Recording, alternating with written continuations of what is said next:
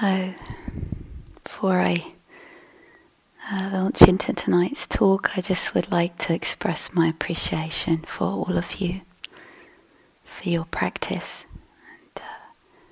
and much appreciation, and so thank you.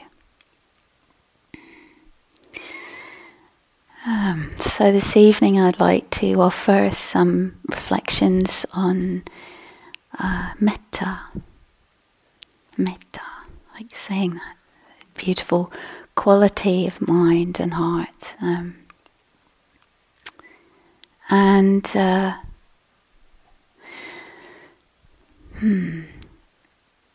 Just invite you in a way to join me in just letting our time together, may it be in the service of awakening our kindness, awakening our love.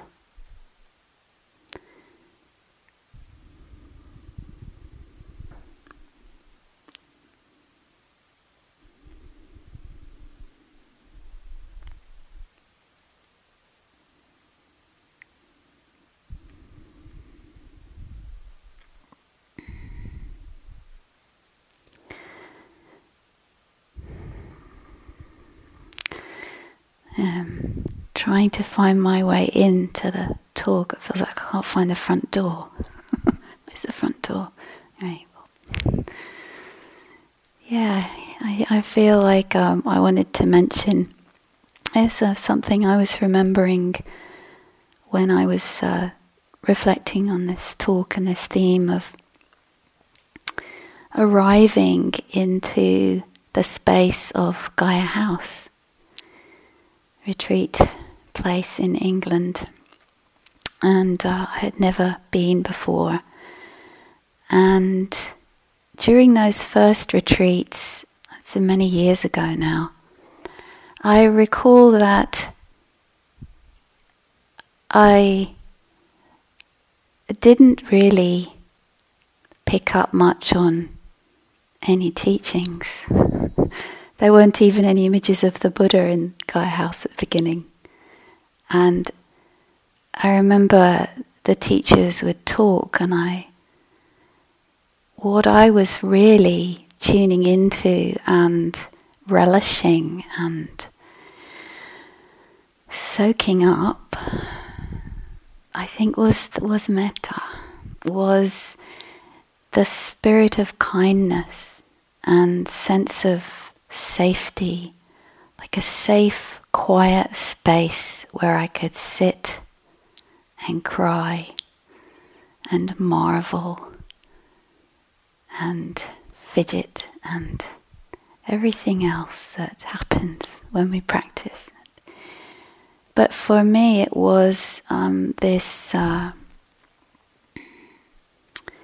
coming into a space where everything was held in kindness, and somehow I think for me, given the conditions of my life up to that point, I don't think I had ever really been anywhere where I felt, A, kind of kindness, and then B, space to be. That was quite, for me, a revelation. And still, I feel like in a place like this, I wish so much for each of us that we acknowledge, that we recognize what we are held in here, what we offer each other by our non-harming commitment.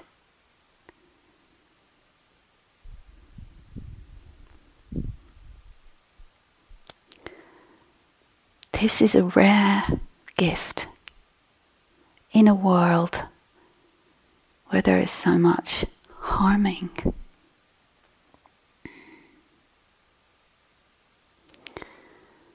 So perhaps I wanted to speak a little bit about maybe some different ways that we can attune to this kindness, this metta, this loving heart.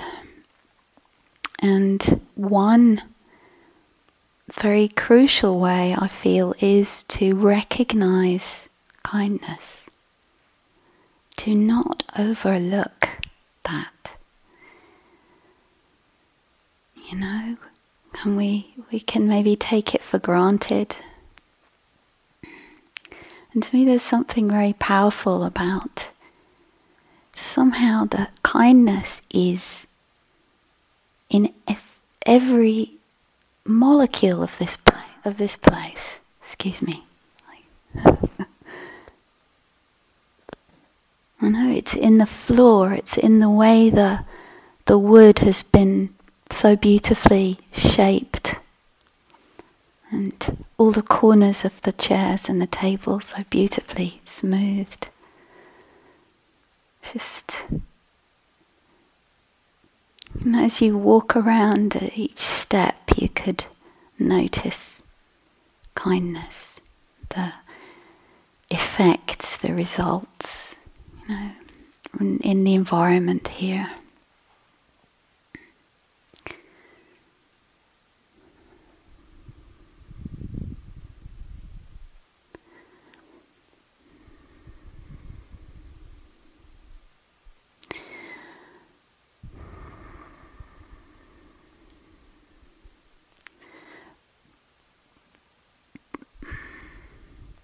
So do you know kindness?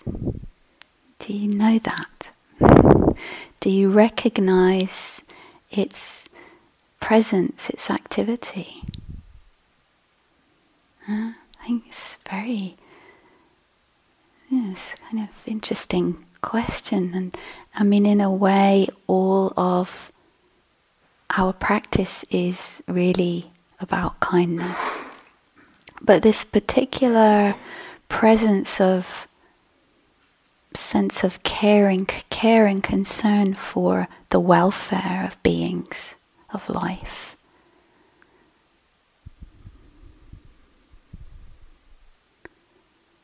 It's maybe it's drowned out sometimes by worries and preoccupations and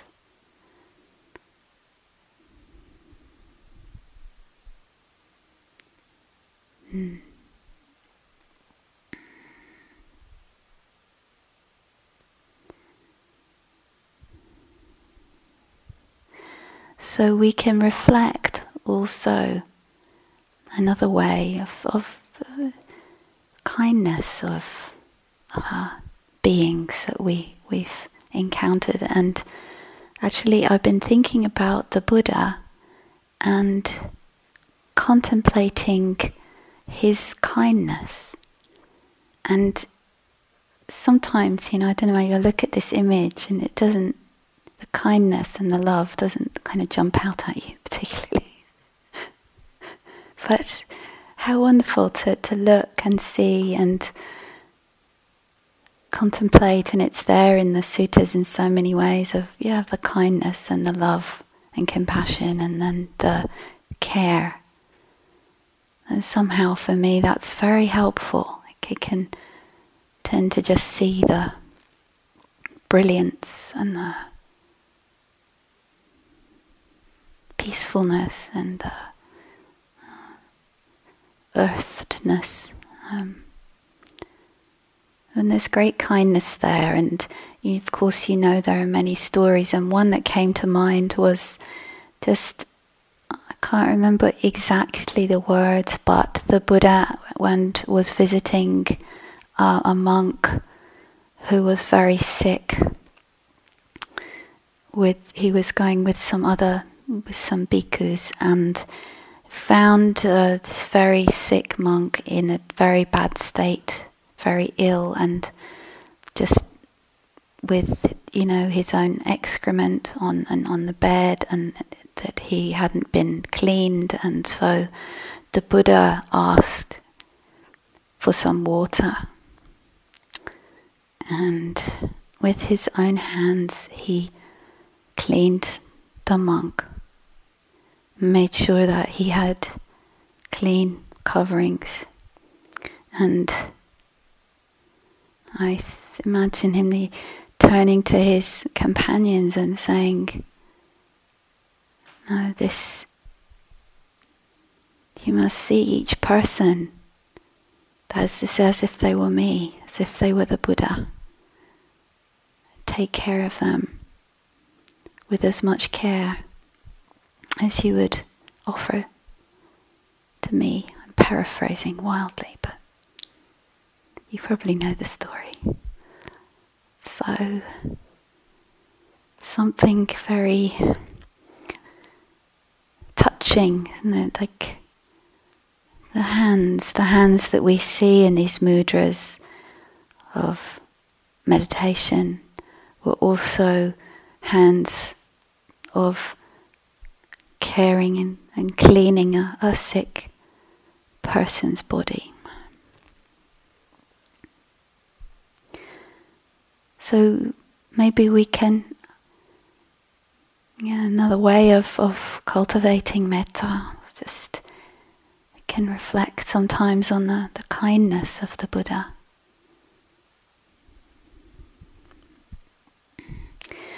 Also, we're taught, aren't we, often to recollect kindness, our own kind, generous actions, and the kindness and generosity of others. And I don't know about you, but when I do this, after I've overcome a certain reluctance to recollect my own virtuous actions, it's actually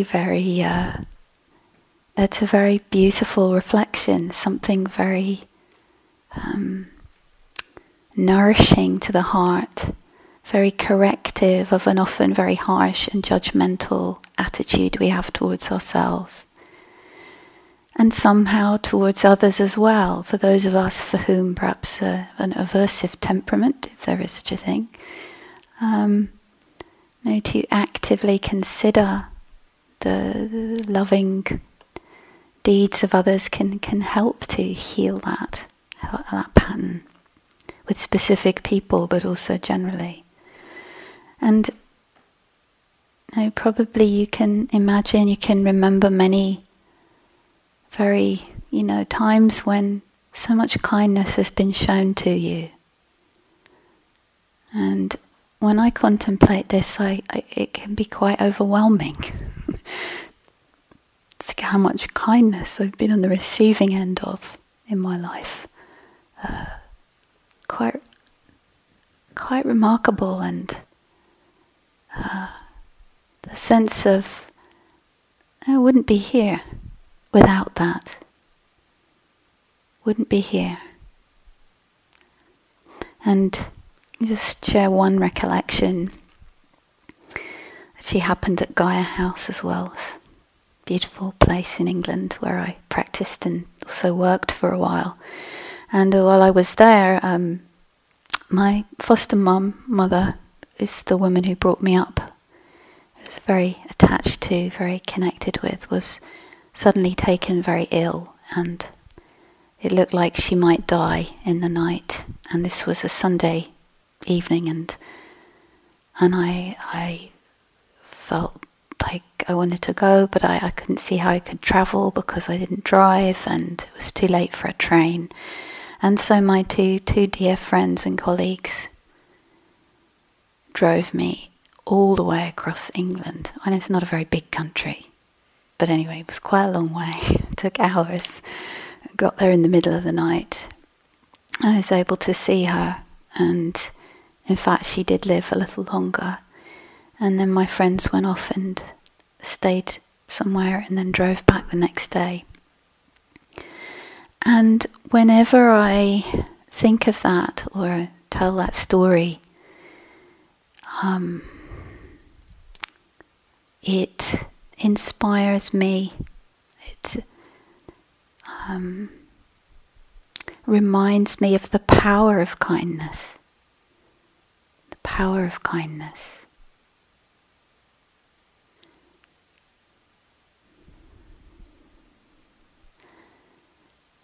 It's interesting, isn't it? Think of it as a power. Now, Sharon Salzberg, one of her more recent books, The Force of Kindness. I think this is something very important somehow, that we understand that this is a very powerful force, that it, without it being about power over or any kind of dominating power, it has huge power to heal, to bring happiness, to bring peace, and to bring basic well-being. You know, one way I contemplate this is okay, what is life like without that? What is it like when metta, when kindness is not present?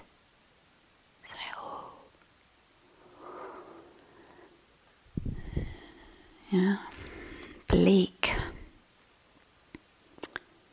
a kind of devastation.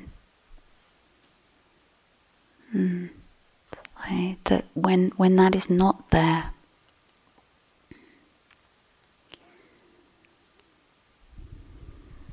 And we meet this, don't we, in the world and in our lives and in our own hearts. Perhaps on retreat, sometimes it can feel a bit bleak.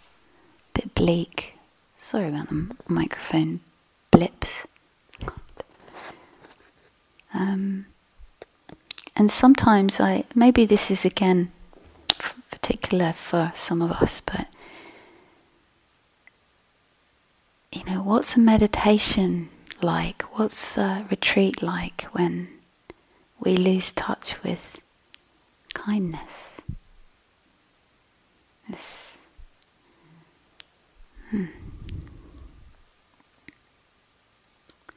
So you can perhaps look. I wanted to say in another way we can cultivate the metta. I'll talk about the formal practice, but one thing I really wanted to mention is this, a way in which we can.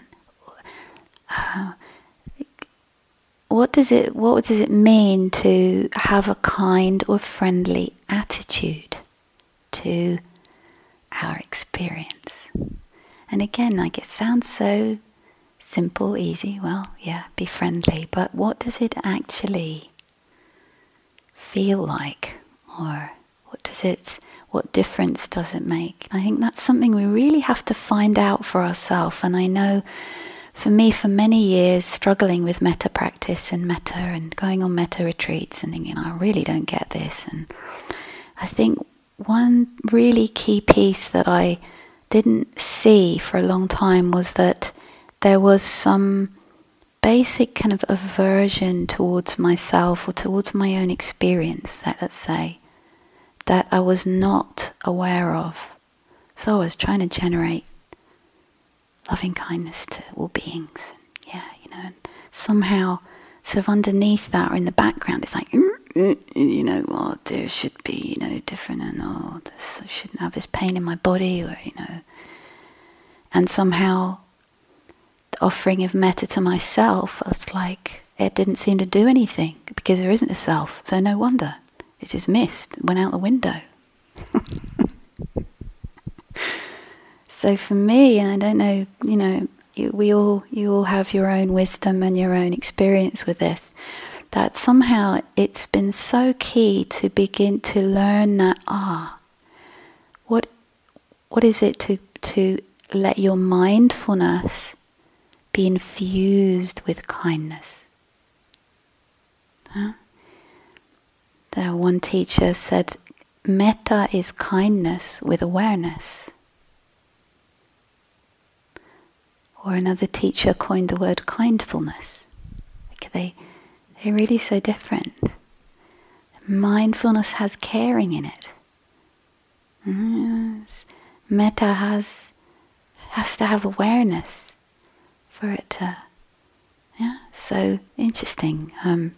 So that kind attentiveness, like when you feel your foot on the floor, just feel yourself sitting, the body sitting. Just, is the attention, is it friendly? And to me this is sometimes so interesting, because if I ask that question, it can unearth or reveal a level of pushing or harshness, or just even very subtle resistance, or it's like, go away, painful feeling. And so actually to is this sense of the metta, the kind of friendliness, actually sort of reveals on the way to healing and replacing the harshness and the aversiveness. It's like it reveals it. Oh, look at that resistance. Boy, there we go. Or indifference, or somehow something else should be happening, right? So when we attend to our body, breathing, thoughts, like talking with some people today, and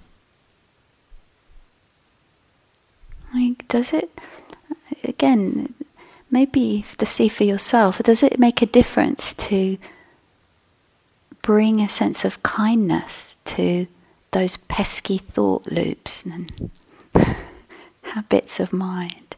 It's like, what is it to consciously, intentionally bring a sense of kindness into that touching and vitaka vichara, that whole process of touching and being present with. So another way I've found very important in the meditation practice, I know we're practicing in different ways, and something about attending to the climate of the mind, the quality of almost the space around you, or the space around your experience. What's around your experience, right? So, are you in a friendly space?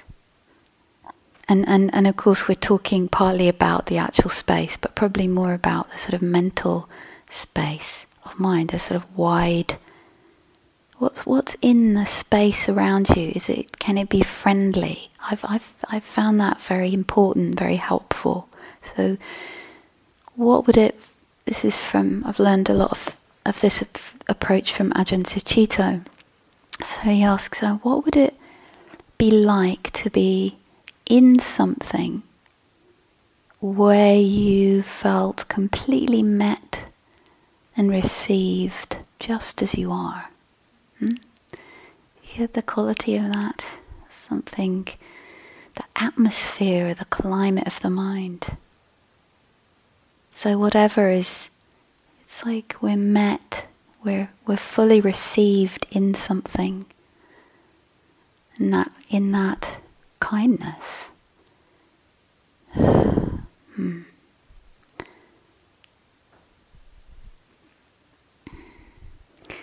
Another area I think is very helpful on retreat is looking at the quality of the intention. And sometimes, I'll just give a rather gross example, but I think it points to the basic principle. Again, I was on retreat a while ago at Gaia House. Again, I haven't been on retreat much anywhere else, but and I had my yogi job was to wipe the tables after tea, and I'd been a bit displeased by that. I wanted another job, so I think I was really rather set up for being a bit grumpy about this job. Yogi job, interesting area of practice, huh? And so one evening after tea, there I was all sort of, wiping the tables, thinking, oh God, I wish I had another job, I'd prefer to go and sit at this time. And of course, I thought, well, you're on retreat, the teachers are going on and on at you about things, and, okay, let me practice with this. Right, what shall I do, And so I thought, well, the thought came to mind, what if I wiped the tables for everyone? It's like support people in their practice. I'm going to wipe the tables for everybody. And it worked. It worked. It was like I really started to enjoy, and it just, the whole flavour of the mind just shifted because I was doing it for them. And I'm sure you know what I mean, but I think the whole of our practice somehow, it's like, what is the motivation, and what are we doing it for? We're doing it for me? Where does that go?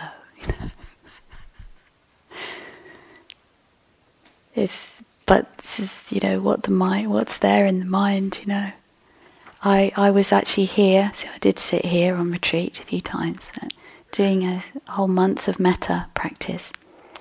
Found myself waking up one morning, kind of lurching out of bed, and saying, what's in it for me? I don't know if I actually said it, or whether it was just a thought, but I was like, wow, look at that. How embarrassing. So the next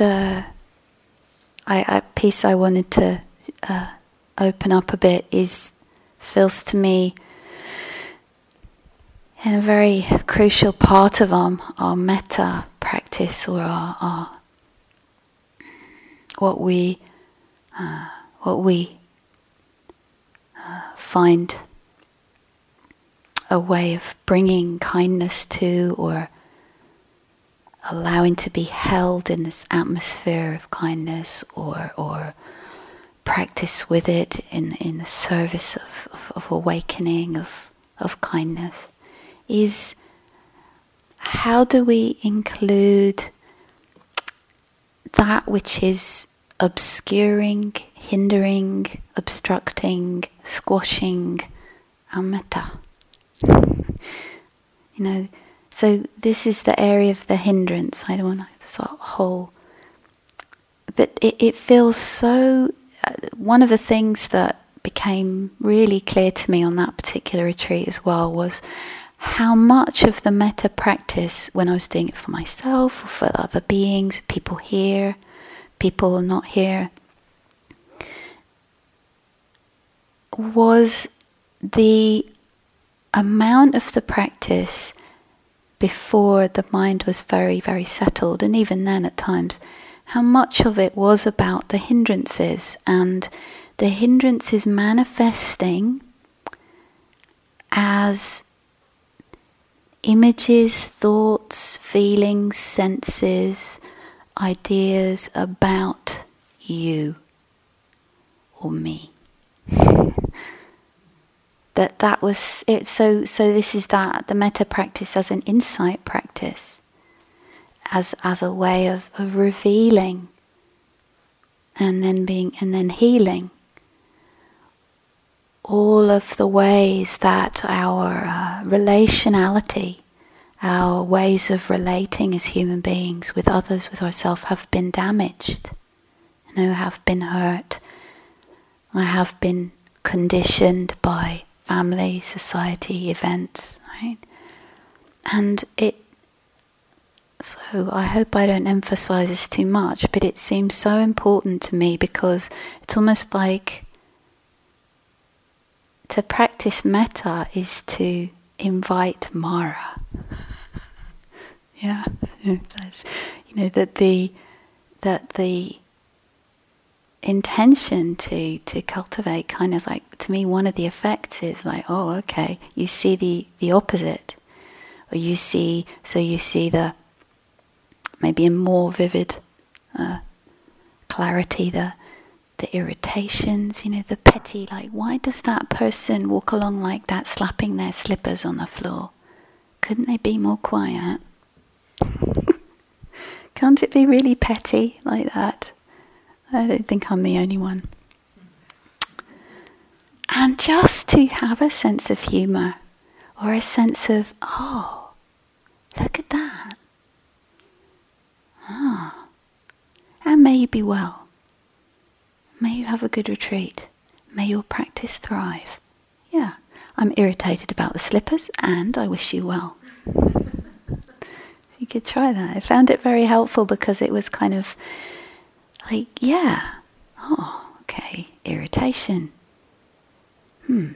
But that doesn't have to be the end of the story. And I wish you well. Yeah. And then again and again and again, and the mind is gradually healed. Or it could be fear. I mean, how much fearfulness is there? This cannot just be me either. It never is just you, is it? It's always fearfulness around people. Even here with all these lovely beings.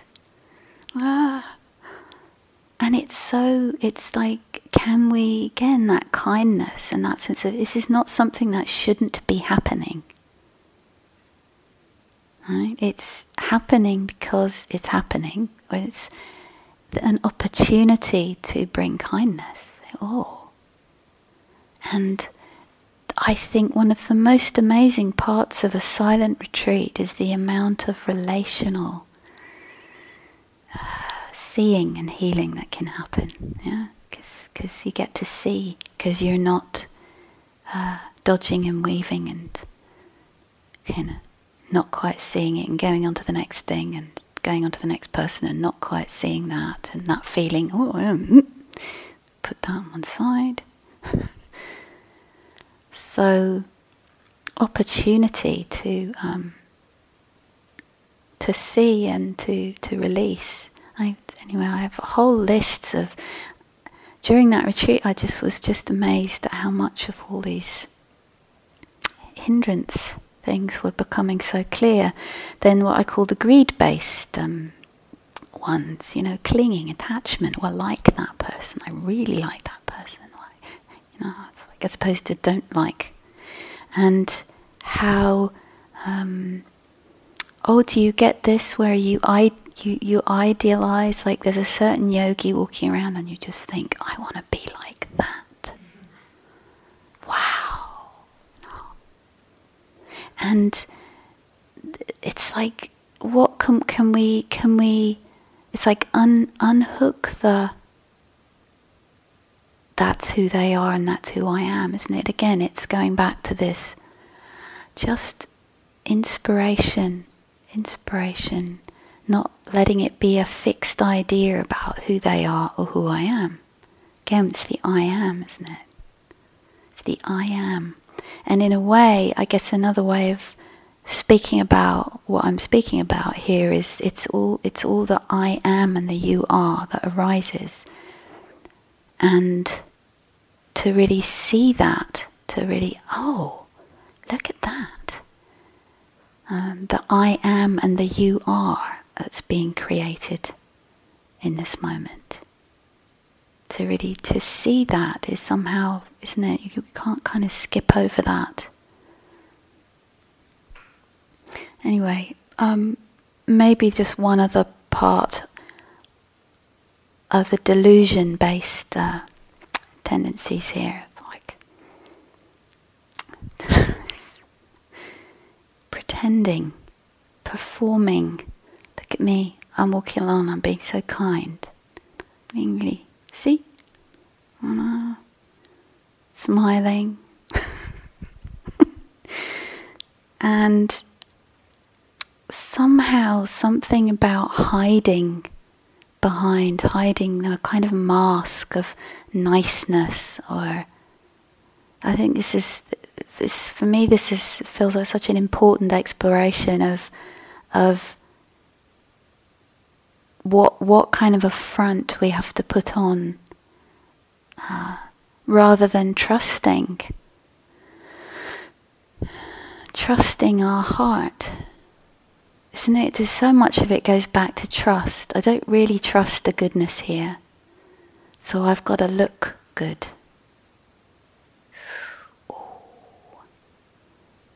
Just again, you might want to notice, I guess, trust. So much of this is about trusting our good heart, our goodness of heart, and not being caught in any of these appearances.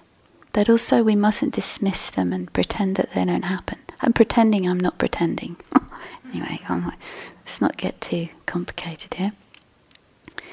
I just wanted to read you something from wonderful teacher Pema Chodron in this kind of area. She says, meditation takes us just as we are, with our confusion and our sanity. This complete acceptance of ourselves is called metta, or maitri in Sanskrit, a simple direct relationship with the way we are. Right? So, the way we are. So here's what to me is one of the most radical aspects of metta is this, it's unlimited capacity. It's capacity to meet and touch everything. I think this is that even when we feel angry, can we bring kindness to that? It's that.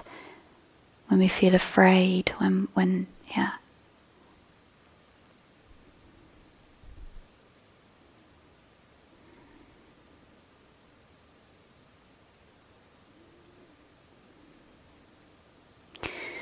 So I'm just going to pause. I did want to but it's a lot of words.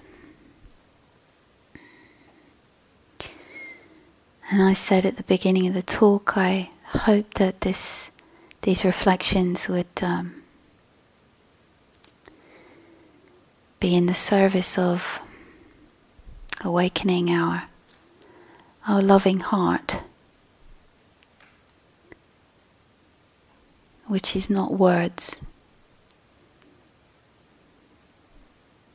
So just to remind us of that.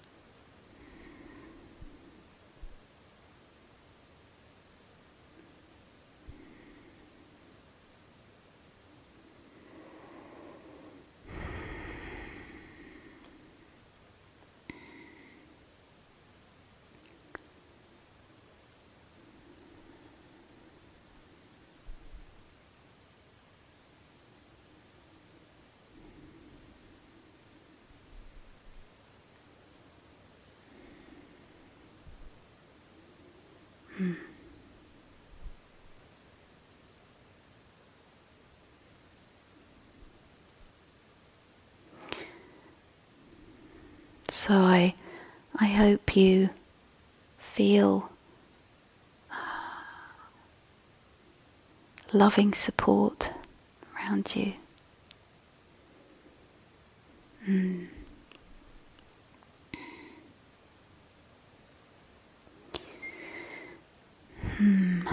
Feeling uncertain about what else to share.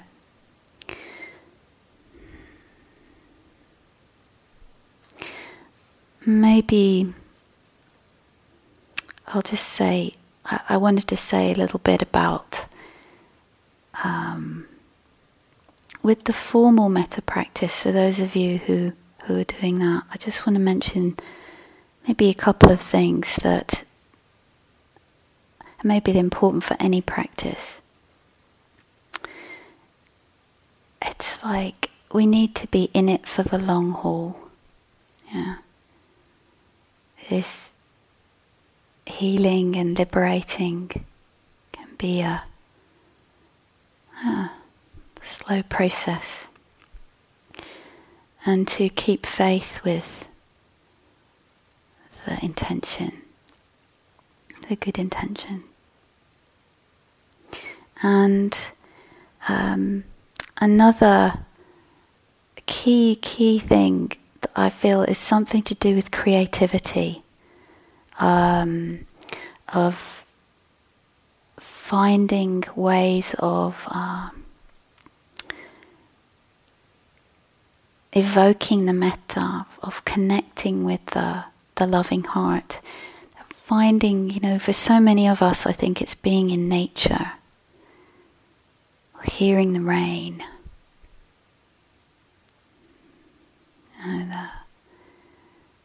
seeing the animals, the birds.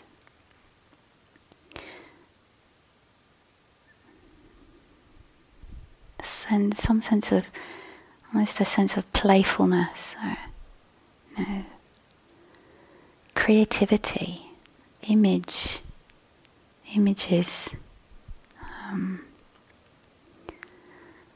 simile. The Buddha is a master of simile, that the metta is like the rain. I was thinking that today is like the rain falling, gentle rain falling on the earth.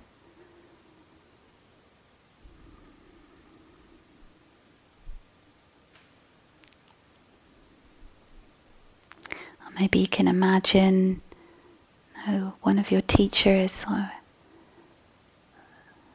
a beneficent being with you. You're just receiving that love and care. It's really important, really powerful.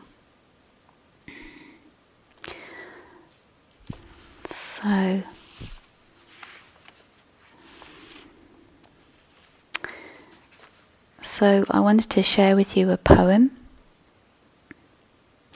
Sometimes I think that stories and poems and images communicate far more directly to the heart. So I hope this one may. It's called Kindness. It's by Naomi Shihab Nye. So before you know what kindness really is, you must lose things. Feel the future dissolve in a moment, like salt in a weakened broth. What you held in your hand, what you counted and carefully saved, all this must go, so you know how desolate the landscape can be between the regions of kindness. How you ride and ride, thinking the bus will never stop. The passengers eating maize and chicken will stare out of the window forever. Before you learn the tender gravity of kindness, you must travel where the Indian in a white poncho lies dead by the side of the road. You must see how this could be you, how he too was someone who journeyed through the night with plans and the simple breath that kept him alive. Before you know kindness as the deepest thing inside, you must know sorrow as the other deepest thing. You must wake up with sorrow. You must speak to it till your voice catches the thread of all sorrows and you see the size of the cloth. Then it is only kindness that makes sense anymore. Only kindness that ties your shoes and sends you out into the day to buy bread. Only kindness that raises its head from the crowd of the world to say, "It is I you have been looking for," and then goes with you everywhere, like a shadow or a friend.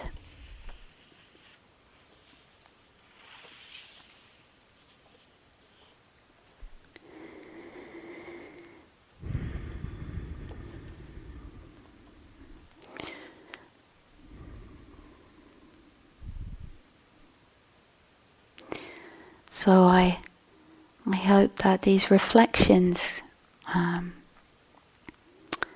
be of some support to help us to remember the power of kindness, the power of metta, and to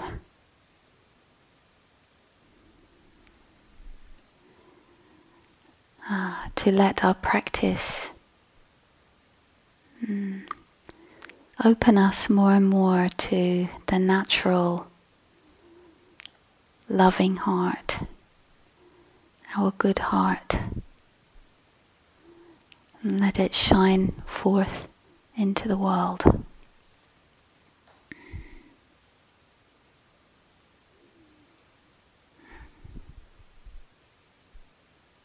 So thank you for your attention.